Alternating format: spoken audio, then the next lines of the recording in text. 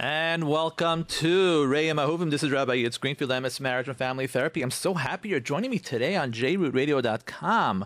For those of you who are new listeners, here is what we do. We try to learn and to develop new skills and tools to renew and to strengthen the connection that you have with your spouse. We do this not only from a social science perspective, but we use the Torah as our guide and source of navigation. Torah, that's what it's all about. I'm telling you, it's all in the Torah. You know, I Baruch Hashem, I'm privy to work with a lot of couples, and I want to tell you, it's really all in the Torah. We just have to follow the Torah. When I say the Torah, I want to tell you something. I'm not going to tell you there's no skills and tools. Of course there's skills and tools, but they're all embedded in the Torah.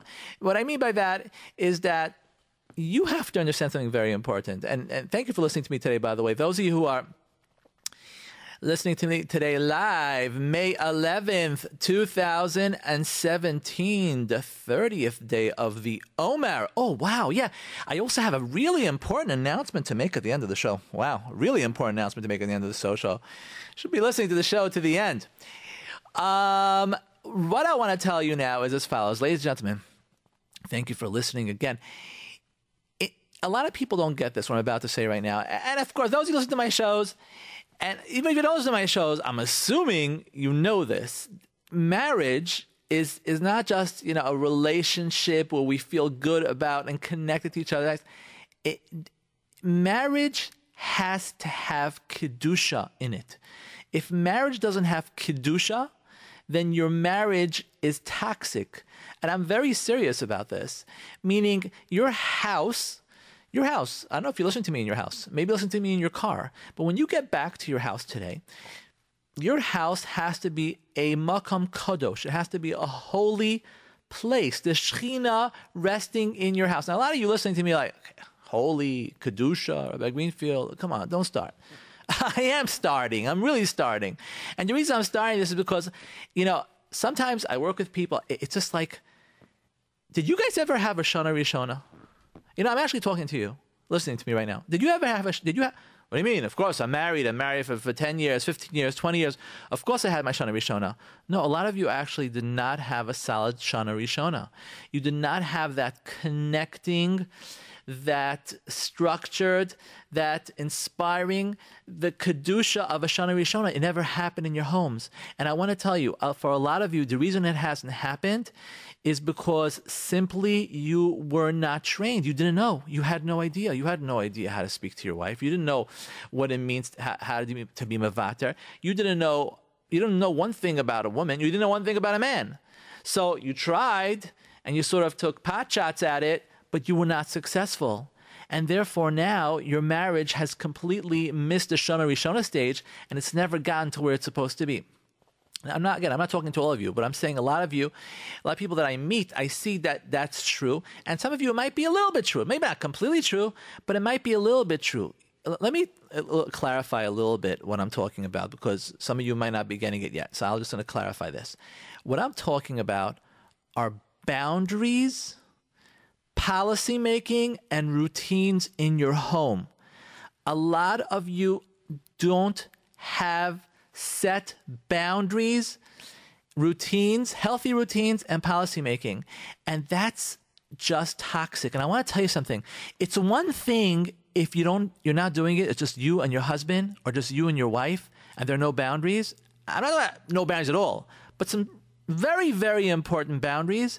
It's one thing if you don't have it, just you and your husband, but if there are children around and you still don't have those boundaries, I want to tell you, those children are going to be affected by it in a very, very bad way. Let me clarify a little bit what I'm talking about, and thank you for listening again. This is definitely important for those of you who just got married, for those of you who are planning to get married, and I would say for a lot of you who have been married for a while, I would think this show is definitely worth to listen to, because you're going to see, while I'm talking about different things, that chances are you're going to be like, well, actually, that boundary is a good idea. Thank you, Rabbi Greenfield, because we don't really do that so much as we should. Okay, so what am I talking about? Policy making is crucial to a harmonious marriage. However, the policies must be done collaboratively. And when I say collaboratively, I mean you cannot impose boundaries on your husband. You cannot impose boundaries on your wife.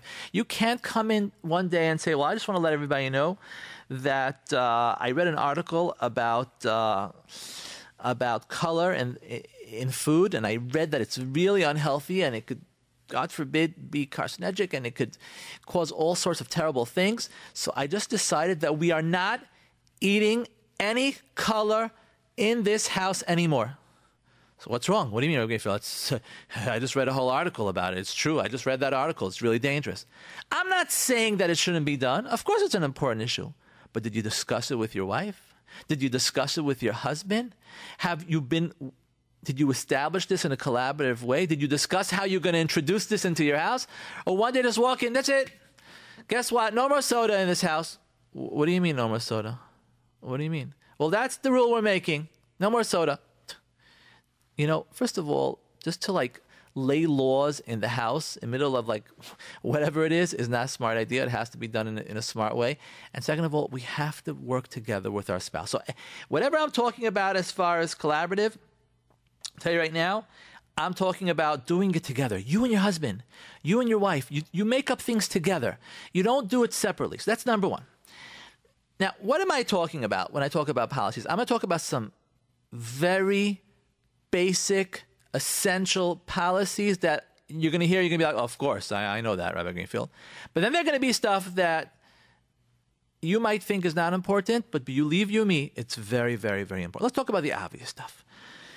Number one, I'm assuming, whoever I'm talking to right now, if you're listening to me right now, I'm assuming that if not all of you, but most of you are people with Yiras Shamayim, who are Shomrei Torah mitzvos, who have Yiras Shamayim, Yiras Hashem. So this is sort of going to be obvious for you. But a lot of you who, even though you might have Yiras Shamayim, are still not going by this policy. This policy, I would say, is pivotal for every house. Every house. What am I talking about? Nivel peh. There should not be any nivel peh in the home. Now you can tell me, Rabbi Greenfield, oh, come on, I'm not so religious. I know I listen to your shows, this and that. It doesn't make a difference. Nivel peh takes the Kedusha away from your home. But what about if I'm really, really upset? I am so upset at my wife. I am so upset. My husband, he's been promising me to give me money for something. It's not even for me, it's for the kids. And I keep on asking him. Now comes the summer, and my children are without whatever it is. They're not even in day camp. They're not registered. I get upset. You're right. I get upset. I lose control. I lose control. So when I lose control, I say certain things. Unacceptable. Unacceptable. Gentlemen, I'm talking to you as well. Some of you have anger management issues. I'm sorry. I'm not saying that you're bad people. I'm just saying that we get upset. We get upset. Oh, Rabbi Greenfield, if you know my wife, you get upset too. I hear this also. My point to you is, nivel peh does not belong in the home. Period. Do people fail? Yes, people fail. Is it a hard thing to do? Most of us, hopefully not. But for some of you, it is. It doesn't belong in the home. It's like, I don't even know how to explain it to you. It's like taking a vase, a beautiful vase, and just smashing it on the floor. It's like, let me relate this to a lot of you right now. It's like taking the latest iPhone or Samsung 6, 7, I don't know, and taking it and just trying to break it. It's like, what are you doing? What are you doing? Your home has to be like a mikdash mat, a small base hamikdash. That's the only way to have a successful relationship. That there's kedusha in the home. If you're going to bring nivel pen to the house, now I know some of you it's like nivel pen, yeshivish. Call it what you want. You want to call it ill-mannered language. Even the. I have to be careful when I say this, because the question is right now whether the secular world out there really today is machshav this or not. But I would say at a certain level, yes. You turn on the regular radio, you're not going to hear nivel peh. It's not allowed. It's something that is part and parcel of every fabric of the society. That's how, it chases the kedusha away. Number one. And if you don't like the spiritual part, no problem. I'll tell you like this. It has damaging effect on your relationship. It creates tremendous distance from the relationship. And it's very hard to repair the relationship when you use nivel peh. It's just very, very, very toxic, and it does not belong in the home.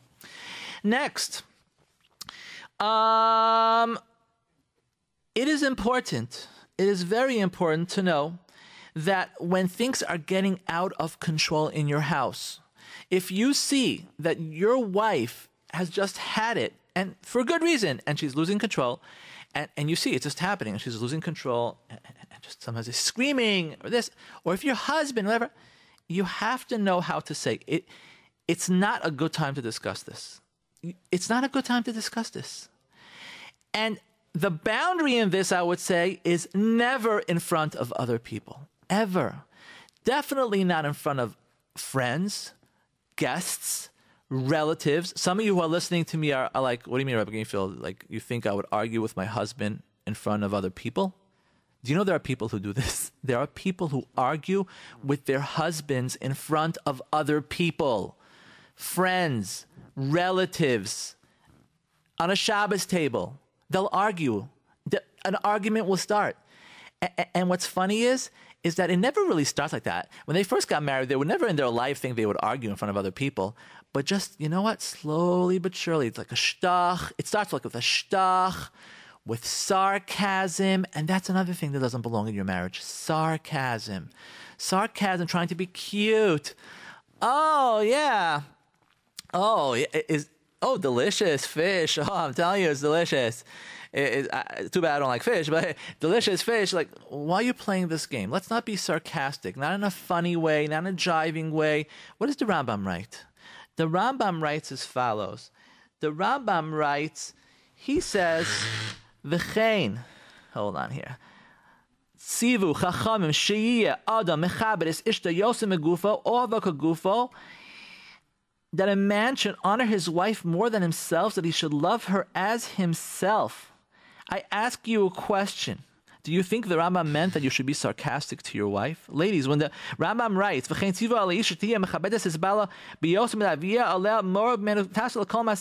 that what?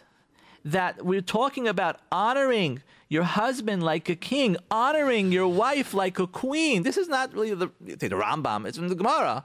That what? We have to treat our spouse like kings and queens. That means being sarcastic to them. Oh, very nice. Yeah, funny. Yeah, you definitely know what you're talking about. I'm just making a joke. It's a joke. I'm just making jokes. Just a joke. You don't joke around with your wife. You don't joke around with your husband. You know, these things are so elementary, but they're happening in houses. It might be happening in your house where your spouse, every once in a while, like sort of jokes, sort of shtuchs you. Yeah, I'm just making a joke. I didn't really mean it in a bad way. Yeah, I'm telling you, a ticha looks like a shmata. I didn't really mean that. What? What are you talking about? There's no such jokes. There's no such jokes. It's like, Okay. Next. What else? Other policies, which are important. I really hope in your house you're doing this. If your spouse is on the phone, don't interrupt them. Are you listening to me?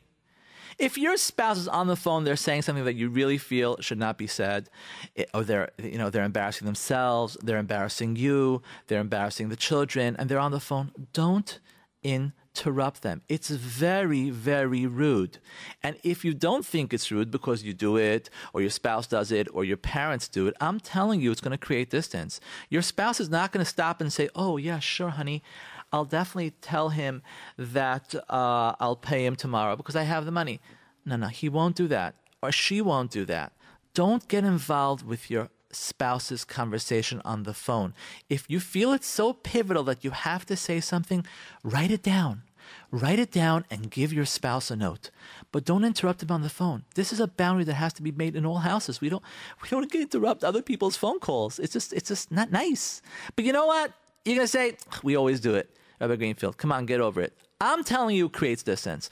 I'm telling you, when you interrupt your husband's phone call to tell him what to say, or you're interrupting your wife's phone call to tell her what to say to her friend or to her mother or to the principal or to whoever it is, trust me, you're going to create distance and it's not going to help. Okay. Next. You should never, I'm laughing because these things are so simple, but I'm seeing people are just doing this. Never. Some of you listening to me, you might be thinking to yourself, okay, check, I don't do that. Check, I don't do that. Check, I don't do that. Let's see where it gets to a point where like, okay, maybe this actually is a problem. Okay, next. This probably, it doesn't exist in your home, but I'm going to say it anyways. The D word. The D word should never be used in your house, no matter what. I don't care if you get into the biggest fight ever. You should never, ever use the D word, or in Hebrew, it's the Gimel word. What I'm talking about is get or divorce. That is a word that should never be used. Because let me tell you something. You know what that really means? That means you're going to, in a certain sense, cut off kaviyachal, your leg. Would you say that to your husband or to your wife? Would you say to them, oh, you know what I'm going to do? Okay, fine. I think then a person says that I think I have to cut off my leg. Would you ever say that? Would you ever say that to your spouse? Of course you wouldn't say that. Well, what it is. And unfortunately today, in today's society, a lot of people aren't getting it. They don't really understand what it means to get divorced. They don't understand. They think it's like, okay, fine. Disposable. It's not working out. It's not working out. So, we're fighting and maybe we're not meant for each other. Like what? Do you understand that the Mizbeach cries every time there's a get? Do you understand that the letter Gimel and Tes never appear together in the Torah? Do you get it, what Kedusha means? Do you, this show is called Re'im Ahuvim. Re'im Ahuvim, right? What does that mean? Re'im, friends, Ahuvim, that love each other. But what is it? It's Basar Echad. Al Kain, Yazov, Ish, Es avives imo v'davak beishto v'hayu lebasar echad. Therefore, a man will leave his father and his mother and will cleave to his wife, and they will be one flesh. And you're discussing divorce? You're discussing get? Are you for real? Like, listen. I'm not stupid. Believe you me, I realize that sometimes a divorce is necessary. I very much realize that.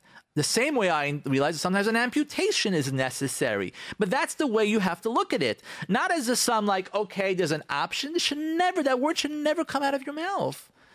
Either get or divorce should never come out of your mouth. If that's the word that's trying to get out of your mouth, you should go seek help really fast. You better seek help. Not your mother or your friend or your who knows what. You go speak to your rabbi. Go find a marriage counselor. Go find a therapist. Go get help. But that word should not come out of your mouth. Ever. Okay, I'm sorry I'm so strong about this, but, and sometimes, okay, we're going to talk about soon. Our kids are hearing all this. Let's go on. Weiter. Okay. Like this. Don't criticize the way your wife is doing something. Do you hear me? If your wife is making salad and she's not cutting it small enough, or if your wife is cleaning the house in a certain way, don't criticize her. Really, don't criticize her. Don't tell her you shouldn't do it like that. Do it the other way. It's very demeaning. It's very demeaning for your wife. Ladies, it's also demeaning for your husband. If you're in a car with your husband, don't tell him, oh, I think you turn right, turn left, this, that. Don't do that. Don't correct. Don't guide. Don't show them how to do it. If they're really messing up, like in a serious way, you want to suggest in a nice way, not while they're doing it. You hear me? Not while they're doing it. Maybe at a different time. I just noticed that you were doing that. I'm wondering if you want to whatever. Okay, even then you're playing with fire. But maybe sometimes it has to be said. But not while they're doing it. Why don't you cut the salad like this? Let me show you how to do it. Let me show you. What? Let me show you? Like, what's the right arm is fighting with the left arm? What are you doing? Let me show you. Let her be. Let her do her thing. This is the way she does it. Just be mevater. Let him be. So he's going to make a wrong turn. So he's not going to, so he doesn't know how to do this, that, the other thing. Let him be. At the end of the day, it gets done. So you know what? Just let him do it his way. Next, that's also very true for some of the older couples, and even not so older couples. If your husband or your wife is overweight, and you really want to make sure that they eat healthy, you really shouldn't be eating that.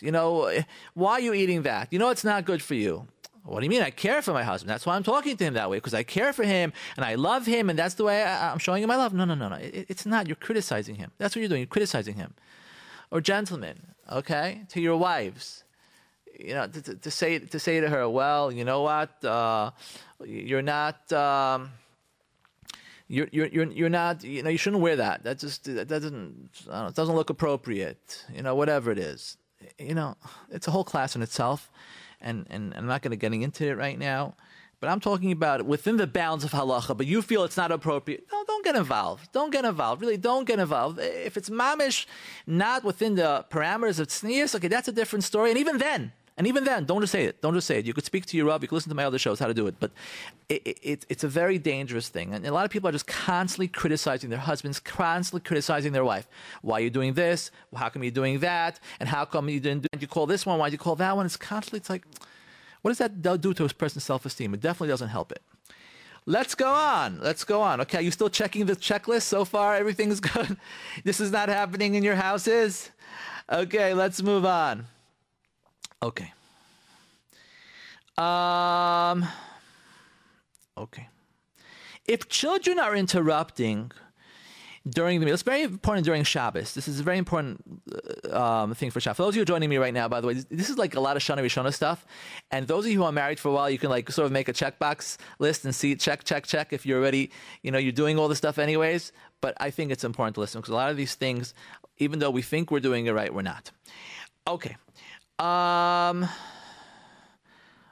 If children are interrupting especially on Shabbos, okay, your husband's talking. He's talking, he's saying a Dvar Torah, this, that, the other thing. Or your wife's talking, and she's saying something, and children are interrupting. We have to teach the children that there's a certain respect that's given to Tati and Mami, to Abba and Ima. Now, if you're going to decide to do this while your kids are teenagers, it's not smart. I'm talking about this is how kids should be raised from when they're small. When they're younger, then you have the opportunity. You have a lot of opportunity to show them, to guide them, etc. Once they get older, don't try it then, because that's already a little bit too late. I say older, I'm talking about adolescent, teenage years. Don't start implementing new rules. And if you're gonna do that, the only way to do that is to have a private conversation with your teenager and to sort of have it done in a way where they sort of figure it out on their own, as opposed to telling them what to do. Well, you know what, you think it's nice to interrupt Tati. Every time he says a Dvar Torah, you're constantly interrupting him. No, you don't tell it to your teenager. If you want to be smart about it, then you can have a small conversation with him afterwards and say to him, it seems like a lot of people are interrupting Tati. What do you think we should do about that? Something like that, okay? Give him some control. Make him feel like you're not criticizing him. Let him shine and come up with ideas. Meanwhile, you'll see he's not going to interrupt because he's talking about the other kids. Whatever it is, the point of the matter is that if children are interrupting, generally we should say to the kids, Mommy is talking, Tati is talking. Let's show Tati some respect. Let's show Mommy some respect. If we respect each other, then the kids are going to respect us. You understand what I'm saying? If you respect your wife, you want your child to respect your wife, right? Of course you want your child to respect your wife. You don't want your child to be defiant. You see your child is being very chutzpahdik to your wife. You see your child, whatever. If you want your child to respect, the biggest lesson is by doing it yourself, by respecting your wife. So I don't mean you're not respecting your wife, but what I'm saying, Shabbos, let's respect Mommy. Mommy's talking, let's not interrupt. But that means that you shouldn't interrupt her either. Ladies, I'm talking to you too. If your husband's talking, you should... And this is very true, by the way. Ladies, I'm really talking to you more than I'm talking to the men right now. Because I see, there's no absolutes, but I see that generally it's a male problem. Men get very offended when they're interrupted. That's what I see.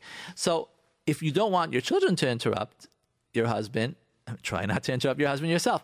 What do you mean? Of course I don't. Sometimes you do. You might not notice it. I know no one does this on purpose, but sometimes we do. Are you still checking off the checkbox? So far, we're good? Okay. We move on. We move on to this. You should have secret words or secret motions with your spouse. So if you get stuck in a situation where all of a sudden you see that your wife is embarrassing you, she might not realize it, and she's really hurting your feelings by disagreeing with you in a very vehement way, or by embarrassing somebody in your family or your husband. All of a sudden, he's embarrassing you. He doesn't really understand. He starts talking about how delicious the food, how delicious the schnitzel that you made. Meanwhile, you actually bought it, and now it's starting to be embarrassing. Whatever it is, you have to have some sort of secret words or secret motions. Now, this is a very interesting caveat over here when I speak about secret words and secret motions. Many times your family will learn what those secret words and secret motions are. It's not really such a big problem. A lot of people think, well, that's a big problem. My husband knows. Everybody knows what's going on. No. It's not a problem because in a certain sense, they get it. From the beginning, they get it. They understand right away that you're being embarrassed. They don't say anything, but the kids are very astute. They know good and well that mommy's being embarrassed right now about Tati. They're not going to say anything. And if they see that mommy is doing a certain motion or tapping on the table or saying something that they all know what it means. It means let's talk on the side, whatever it is. It's fine. It's okay because they see that you guys are working it out. And that's important. So first of all, it's important because it calms them down. And second of all, it actually teaches them that when they get married, they should have secret words or secret motions and stuff like that in order to communicate. So that, you don't have to worry about them that they know these motions are. And again, everything I'm saying right now has to be done collaboratively. You can't just come home and say, oh, by the way, this is what we're doing from now on. Okay, are you still with your checkbox, still checking? So far, you're good? Everything I said, you're still doing? I mean, I still do. I'm saying you've done and are still doing? That's amazing. Let's move on. Okay, toxic threats. Toxic threats create distance and should not be used in the home. And when I say toxic threats, I'm talking about this. We're not leaving this house until you make that phone call. I'm not leaving this house until it's completely cleaned. I'm not washing hamotzi until all the kids are here. It's not the way to talk in the home. Not the way to talk to your spouse and not the way to talk in the home. That's a threat. It's toxic because it's very controlling.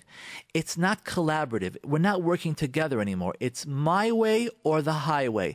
And if that's going to be your attitude in the home, what's going to happen is, number one, it's going to create distance. And number two, your kids are going to pick up on it. And they're going to do the exact same thing. And that's why I say, whatever it is that you need or you want, work together with your spouse.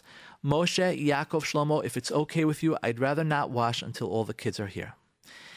Shifra, Sarah, I know that you're waiting for me, but if it's okay, I'd rather make that phone call before we leave.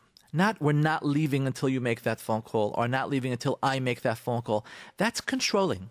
That's what it is. It's nothing else, none other than controlling, and that should not be used in the house. Okay, next. What I'm about to say, so far you're all checked up, right? The check boxes are good. The next thing might actually ruin your streak. Because I see this a lot. And that is like this. If you have children, and for whatever reason is your children are asking something, they don't ask you, they ask your husband. And they know, because if they would ask you, you would say, no way, there's no way, you can't do that. If they ask you to go to sleep late, they ask you not to do their homework, they ask you to go to a friend's house, whatever it is, as long as it's not really dangerous, okay? And they ask, and then your spouse says, yeah, sure, not a problem. It could be a small thing as, can I have the dessert in the middle of the meal? Or it could be a big thing as, can I not do the homework right now and do it later? Everything is relative. But what I will tell, can I read this book? Whatever it is, unless it's mamish dangerous, do not argue with your spouse. Do not argue. Don't have a situation where mommy says yes and then Tati says no. Or Tati says yes and then mommy says no. Meaning whichever spouse decides right away, whether it's yes or whether it's no. Many times I'm seeing a lot the other way around. I'm seeing a lot around, it depends on the couple. But what I'm seeing right now is that a lot of women are complaining to me that their husbands are being a little too strict with the kids. They're being too strict. I'm sure it could happen the other way around. But I'm telling you what I'm seeing. That a lot of women are complaining that a lot of their husbands are using old-style techniques and just everything is no, you can't do this, you can't do that, you can't do the other thing, and the kids are going to do it anyways. Okay, this is a conversation you should have with your husband. But if your husband said already no, don't tell the child yes, obviously, and don't argue with your husband in front of the children. Do you hear me? Don't interrupt your husband and say, well, you said no, actually let them do it this time. It's okay. Yaakov, let her do it. It's okay. It's fine. Shlomo, this time I'm going to let it go. It's okay. He just said no. If he said no, don't argue with him. Gentlemen, I'm talking to you as well. If your wife said no, that's it. Mommy's word is a word. If mommy said something, it's kadosh. It's holy. Back to the holiness. That's what it is. Now, for next time, you can have a private discussion with your wife. Not in front of the children. You go to your room and you have a discussion. A nice discussion. Not a forcible, controlling discussion. That's not good. I don't know why you're being so strict with them. That's only going to ruin... Let me tell you how you have the discussion. I know that the reason you said no is because A, B, C, and D. But I'm thinking the best thing would be that. Would that be okay? And then maybe come to a pshara, work it together. It shouldn't happen right away when you have your hats on, hungry, angry, tired, distressed, because then you're going to be mad. Then you're going to have the discussion in your room. It's going to become a fight. It's going to become a really big fight. You got to wait till the right time. But that's not the class right now. The class right now is about boundaries and policy making. And hopefully we'll have time to go to routines. But what I am saying, this is mostly Shana Rishona stuff, but hopefully you're checking checkbox. And maybe now you stop checking the checkbox, because many times if mommy says no, then daddy says yes, and daddy says no, then mommy says yes, and that's just not right. And the reason it's not right, I'll tell you why. Because even if at the end of the day you're thinking, wait a minute, how can I let my husband let my child do that? I'm not talking about something that's not safe or something like that. You're going to argue with your husband. What do you think your child is going to feel? He's going to feel a disconnect between mommy and tati, between Abba and Ima. And that's going to affect him negatively. Do you hear me? Probably going to affect him more negatively than you correcting your husband or your wife and then quote unquote working it out. Because you haven't worked it out. It's a fight and the child sees it. The child should not be privy to this. And that's why it should not be done. So if mommy says yes, it's yes. If tati says yes, it's yes. And that's the way it remains until you have your private discussion in your home, in your room, and that's it. Obviously, if Tati said that, he could be up all night and not, it's a different story. And even then I would say don't argue. Even then I would say, Moshe, can I discuss something with you? And then go to the room and have a private discussion with him. And then come back out and say to your child, we decided this. Not him or me, but we decided. And that's also exceptional because the child senses that there was a fight. Trust me, it's not good. If it has to be done because it's a serious issue, it's one thing. But don't get involved with the chinuch decisions, the immediate chinuch decisions that your spouse is making. Whatever it is, if your spouse said yes, let it be. Even though he's not, that's a discussion you have with him privately in the bedroom later on. That's not something that you discussed. He said yes, let it go. Let it go. But I don't think it's good for my kid. He needs to do his homework. Well, Tati said yes, just let it go this time. Then have discussion. It's worse for them to see you fighting. Okay, how are we doing that checklist? Let's go on. Don't speak about, another one here, it's another boundary. Don't speak about children issues with kids around. You hear? If you're going to talk about it, some of you are checking this really fast, like I definitely don't do that. But some spouses, they speak about the children in front of the children. You know how poisonous it is for the child to hear that you're shotting up how to make certain decisions about the children in front of them. It's like, what's going on? These are private discussions. They shouldn't have. This is very, very important, by the way, because when this type of stuff happens, what actually ends up being is that a lot of unhealthy alliances are produced, meaning it becomes mommy and the daughter against Tati, or Tati and the son against mommy. It's a very, very, very dangerous situation. So that's why I'm saying, even in addition to everything I said before, as far as creating boundaries, when your husband says yes, it's yes, your wife says no, it's no, whatever it is. I'm telling you, what happens is many times you try to find people who agree with you, your son, your daughter, whoever, and then it becomes these really unhealthy alliances, and it's just terrible. It's just really, really terrible. It should not happen in your house. Any discussion about the children, whatever it is, should be done in private, not in front of the children. Okay. Next, Let's move on to a couple of other areas. We'll talk about boundaries again. For those of you just joining us, this is a lot of Shana Rishona stuff. Those of you who are married for a while, I would say take out the list and check it off to see how you're doing. And most of you, I'm sure, are doing great thus far, but some of you might be stuck in a couple of issues. I want to talk a second about finances. This is not a show about finances. We've done shows about finances, but it's a very, very vulnerable issue. It could be very, very toxic. I want to say one thing about finances, and that's like this. Yes, there are a lot of people out there, especially husbands, who are complaining that their wives are spending too much money. I hear this a lot, and it's a big problem. It's a big, big, big, big problem. Maybe not in your home, but it's a big problem. Now, mind you, a lot of these women who are supposedly spending so much money really are not. Most of what they're spending are on basic needs for the home. It's just that the husband doesn't see them as basic needs.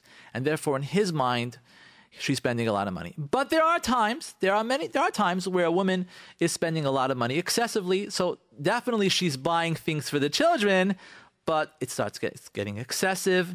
Definitely the children need it, but do they really need 2 or 3 pairs? Or do they really need in this color and that color? Do they really need that brand name? So it does get excessive. But what I'm talking about right now, ladies and gentlemen, is if you're going to buy a big ticket item. When I say big ticket item, it really depends on your finances. Big ticket might be $50. It might be $1,000. It depends, where you're holding as far as parnasa is concerned. But whatever that means, and big ticket means whatever your spouse would think is big ticket, it should not be done without your spouse, even if you're sure that your spouse wants you to buy it. So what do you mean? We spoke about buying a couch. So what's wrong? And my wife's been talking about buying a couch forever. So I'm seeing this on sale. I can't reach her. I'm in IKEA with my friend. I'm just going to buy the couch. What? What are you doing? What are you doing? Now, for a couch, it might be obvious, but there might be other big ticket items that might not be so obvious, such as what? Not necessarily furniture, but how about a bike for the child? So I told my husband that Shaya needs a bike. So I'm in the store right now. I see a good price on a bike. I'm going to buy it. No, call your husband. Call your husband. But what do you mean? Of course, he wants it too. No, don't be so sure. And even if he does want it too, he wants to be involved. Gentlemen, I'm talking to you as well. See, this, I hate to say this, but I see more of a female problem. Ladies, please don't be upset at me. I'm just telling you what I see. What do you mean? Of course my husband wants it. It could work the other way around. It could work the other way around too, but we have to be careful. We don't just buy stuff. Even if you don't sense that, one thing for sure, if you know that if you call your husband, he'd be like, whoa, why you want to get this? I don't know, why is this so, then of course you shouldn't be getting it. But I'm talking about a case where he would say, oh, okay, fine, no problem, get it. Call him anyways. Let him be involved. Let him feel that he's also part of it. Men, I'm talking to you too. I am talking to you too. Especially when, many times you'll be in a grocery or you'll be in a store and you're buying food. Your wife doesn't really need it. And you're buying this, that, and so much takeout. And it's like, who needs all this takeout? Call your wife. Call your wife. She said, and ask her, do we need this? And then many times she'll be like, I'm throwing out so much food. Call your wife. Again, I'm not chas v'shalom trying to control you men and telling you that you should always call your wife every time you buy something. Obviously not.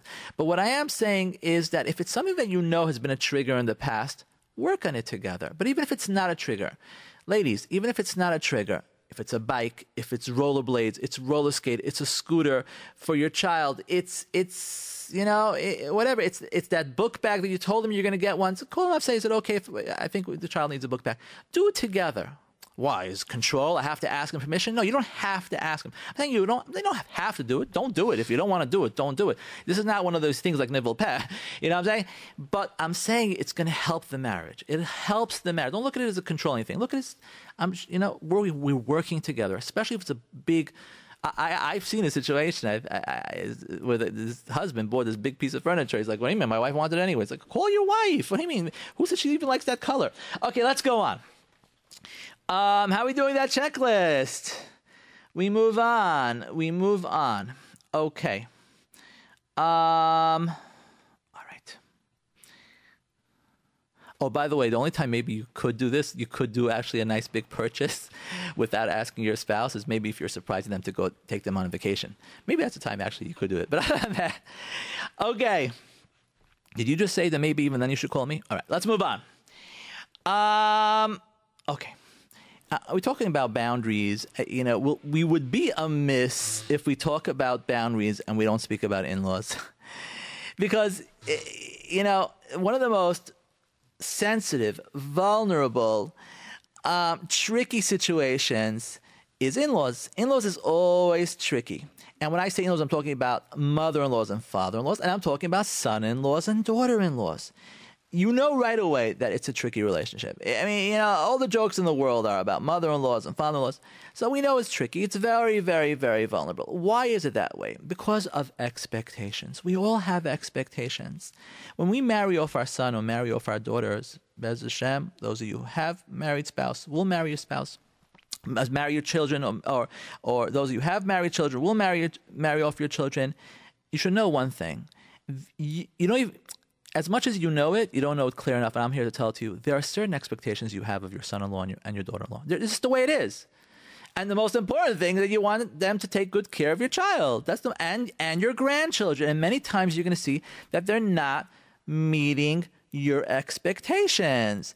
And here you are, you became a mother-in-law, and things were going well.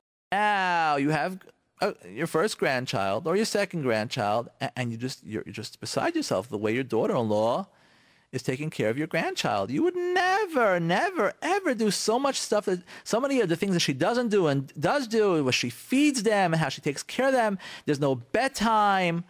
There's no meal time. It's a big balagan. Look, what are you supposed to do? Are you supposed to just keep quiet? Is that what you're supposed to do? The answer is absolutely. Keep quiet. It is not your place. But what do you mean it's not my place? Your place was to raise your son. Your place was to raise your daughter, not to raise your son-in-law or your daughter-in-law. So, I'll tell my son to tell my daughter-in-law. Don't. It's very, very, very dangerous. You're going to create machlokas. What do you think is going to happen in their house when he comes over to her and says to her, you know what?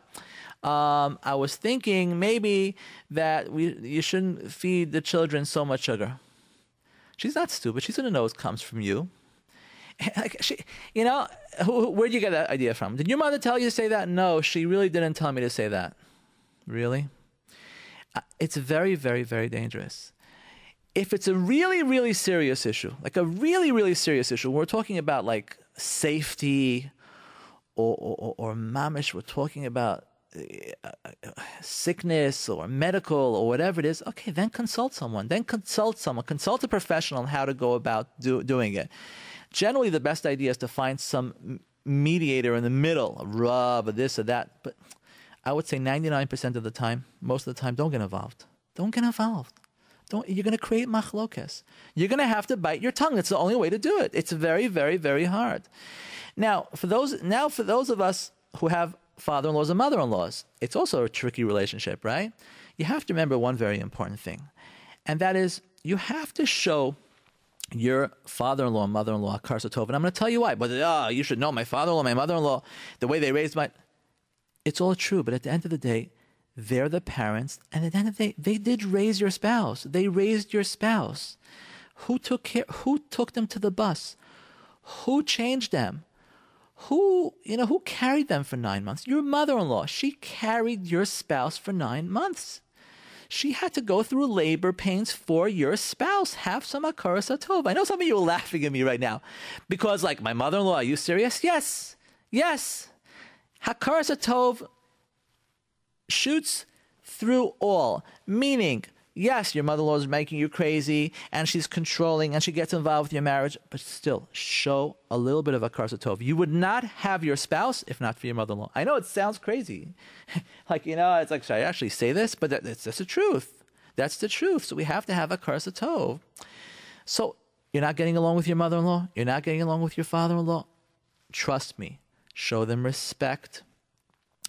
When they come, raise their self-esteem. Tell them, you really raised your daughter in such a beautiful way, and I'm getting so much. Compliment them, Positivity breeds positivity. Negativity breeds negativity. And yes, you might be getting a lot of negativity from your in-laws, but don't fight it with negativity. You hear me? Don't fight negative with negative. It's not going to work. You know what works? What works is switch it around. Flip it on them. And they're going to be upset. You compliment them. They want to complain to you. You tell them how amazing their meals are. Whatever it is, compliments, positive, and you're going to see that's going to create a positive atmosphere. And that's what helps, role modeling. That's really, really helps. Let's move on. How are we doing with that checklist? Okay. Let's talk a little bit about... Let's touch routines. We don't have a lot of time. Let's touch routines. Again, this is sort of like a Shana Rishona show. For those of you who are married for a while, you're checking off the checkbox to see if you're doing everything I'm talking about. But let's talk about routines. You know, I'm going to use this term. I know it's a very strong term. Rahmana litzlan. Rahmana litzlan, there are couples who tell me that they don't have time for each other. And I'm using that term, Rahmana litzlan. Because that's like telling me I don't have time to eat. I don't have time to eat.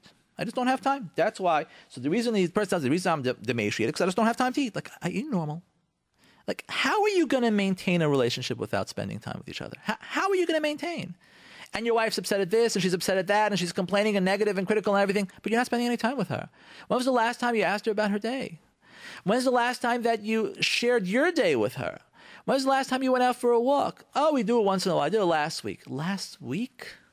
It should happen on a regular basis. It can't happen every day. It should happen every day. If it can't happen every day, maybe every other day. It should happen every day where you have your quality time. I would say Rahmana litzlan for those couples who are not spending quality time with each other because it's only going to create poisonous atmosphere in the home. There's going to be a lot of resentment, especially from the woman, because she needs that connection much more than the man. The man also many times. But it's going to create resentment. It's going to create all the criticism and agmas nefesh. A lot of it is coming from because you're not spending quality time. Your routine has to change. I go to a shiur, I go to a minyan, I wake up late. You know what?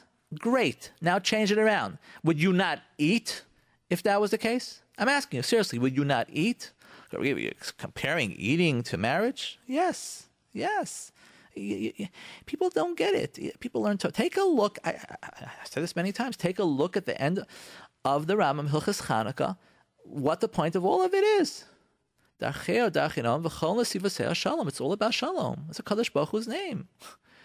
Yes, you have to do everything to spend quality time with your wife. And this is really not a job for the women. It's mostly a job for the men. I haven't met a woman who doesn't want to spend quality time with her husband. Sometimes you get these exceptional cases where they're a little bit overwhelmed. The husband is a little bit too much, but hardly happens. Generally, it's the women who are complaining that they don't spend time with their husbands. Or they'll get to a point, I don't care anymore. I'm not interested in spending time anymore. Because they're just done, done. So I'm saying to you, you have to create routines that include quality time with your spouse. Even if it means to change your whole day around. Even if it means to change your job. Did you hear what I just said? You're getting upset at me? I really don't care. Even if it means to change around, if you cannot find time to spend time with your wife, and it's going on days and days and days at end, the only time you get spent with her is on Shabbos. And even then, you're sleeping, right? You should change jobs. You should really change jobs. Speak to your Rav, speak to your Posek, speak to your Chacham. I'm sure they would agree with me. Because that's pivotal. So routines, let's talk about the morning. What's going on in the morning? Are you running out of the house, gentlemen? Are you running out of house to minyan? You're in a big rush. You got to go. Ladies, you're in a big rush. Could you greet each other in the morning? Could you say good morning to each other? What's wrong with doing that? You don't wake up at the same time? He's up already. You know he's up. You see his eyes are open. You could say to him, good morning. How did you sleep? It's really the man's job to do. But if your husband's not doing it, you do it. Good morning. How did you sleep? Oh, I didn't sleep so well. He's going to complain. Okay, let him complain. Who cares? How did you sleep? Okay, so now you're starting off positive. Your husband's running off to minyan. Your wife's running off to whatever it is. Where they're going is maybe they're very rushed right now. They have to use the restroom. Let them use it first. Respect each other. Respect each other. Okay, so you be the one who's being mevater. You'll be a little bit late to minyan. If your wife is in a big rush, let her do her thing. We have to show covet to each other. We have to treat each other like a king, like queens. That's how we have to treat each other. Of course, it's hard, but that's how the day should start. Just start positive. You're going to make a coffee for yourself? You can ask your wife. You want me to make a coffee for you too? Now, I'm not saying you have to come every day and serve coffee to your wife or tea for your wife or whatever. It's a nice thing to do. Sometimes it happens so by rote that sort of, it's like, okay, it's not even appreciated anymore. And that's something that's important also, ladies, but also men also. If your wife's doing something for you on a consistent basis, like a nice little thing, or your husband's doing it for you, like serving you coffee and tea, let it not be, become an entitlement. Let it always be an extra thing. And I'm sure this is something that you're checking off your checkbox. Most of you don't have this issue, but I do see this issue sometimes. And yes, that's number one. So that's how the morning should go. You're leaving your spouse. Bye, have a great day. Say that. Bye, have a great day. Why are you just running out of the house? Hope you have a good day. When you're out of the house, once or twice during the day, hope you're having a good day. By text, call. Don't ignore your spouse. This is your wife. It's your husband. When you first got married, you wouldn't ignore them. Why are you ignoring them now? Call them. Text them. Men, this is really for you more. When you come back, ladies, this is for you, but also for the men. Depends who's coming home first. Greet your spouse. If your spouse is coming with bags, help them with the bags. Depends on that. You've got different love languages. But one thing's for sure, I'm telling you, all men like being greeted. Greet your spouse. I've seen this across the board. Greet your spouse. Hi, how are you? I'm having a crazy time with Shlomi and Shifra upstairs, but I came to say hello. I hope you had a good day. Okay, at least my wife is a machshav of me. Your husband is going to feel. Very, very important. If you have to, I'm sorry to say this, but sometimes it's important to put yourself together if it's important for your husbands. Most of your husbands, it is important for them that you're put together. So if it's important for them, just do it. Do I have to do this? You don't have to do anything. You don't have to do anything. I'm telling you what's going to bring more shalom bayis. It's important for most husbands. Again, this is not about what you have to do. This is about what's going to help. Now, my husband's not interested in spending time with me. If he was being interested, he needs some cave time. Give him some cave time. Gentlemen, after your cave time, make sure to connect with your wife. Doesn't mean a dinner table. It means you could sit with her alone and ask her how her day was. But we don't have time. Carve out the time. This is very important with routines. Now, okay. So what I want to talk to you about. Is there anything else over here? So how did you do with that checklist? Hopefully you got it all checked out. What I want to tell you like this. This is probably the first announcement we're making of this. Be'ez Hashem Yisparach. Be'ez Hashem Yisparach. With HaKadosh Baruch Hu's help. Not next week. May 24th, Wednesday night. May 20th. Last year we had a phenomenal program. It's a parenting and marriage conference that we had. JRoot sponsored it. And Yitz Hashem, we're planning to do it again May 20th. This is what I'm telling you right now. Basically, is put it on your calendars. Put it on your calendars. May 24th. It's not next week. The week after that, JRoot is going to sponsor a parenting and marriage conference, Be'ez Hashem Yisparach. Now, they're holding between doing it in two places, really depending, trying to figure out how many people are going to come, etc. But you mark it on your calendars. Why am I saying this? Because you listen to my shows. You hear me so many times. A lot of you are coming to me and telling me thank you. It's really all HaKadosh Baruch Hu. We have to thank HaKadosh Baruch Hu. But you know what? It's different when you come. It's different. You come, you listen, you get to ask your questions. We'll talk about pivotal issues. This year, also, we're going to have a special session. We're going to be talking about dealing with teenagers. So hard. Dealing with your teenagers. The defiant teenagers. The chutzpah teenagers. The teenagers that, you see starting to shift in a place that you don't want them to. We're going to be talking about a lot. Myself, Be'ez Hashem, Mordechai Weinberger. We're going to have another one or two guest speakers. We're trying to have breakout sessions also where you could pick a topic. So I'm telling you right now, mark it on. You exit out on your calendar for May 24th, which is in 2 weeks. 2 weeks, May 24th. You're going to hear it on JRoot. You're probably going to see it in Torah Times. But I will tell you like this. What I'm telling you now is mark it on your calendar. Exit out. JRoot conference. Parenting and marriage conference. Come down. Let's talk about pivotal issues. It's important. It's going to be also a fundraiser for JRoot. I would say the big fundraisers for JRoot is the Radiothon. We have Yom Kippur, and this one. But this one, I would say, Sure, you're supporting a good cause. Of course you're supporting JRoot. What's more important than supporting JRoot? Who doesn't gain from this? But what I will tell you is you're going to gain from the lectures, from the conference, from the people. Bez Hashem Yisbarach. You know, why am I saying this? Because I very much believe in people coming down, making an awareness, talking about parenting issues, marriage issues. Why should you fight with your husband about issues? Let him come down. Let him come down and listen to himself. I'll tell you next week how to convince your husband to come down. It's not going to be expensive. It's a fundraiser. It's not talking about hundreds of dollars. You're going to hear about it more. Mark it down on your calendars. Exit out already, May 24th, okay? Questions, comments, or feedback? 917-397-2841, 917-397-2841. This has been Rabbi Yitz Greenfield. Thank you for listening. Hope you have an inspiring, amazing, connecting week. All the best, and we'll see you next week. Yitz Hashem.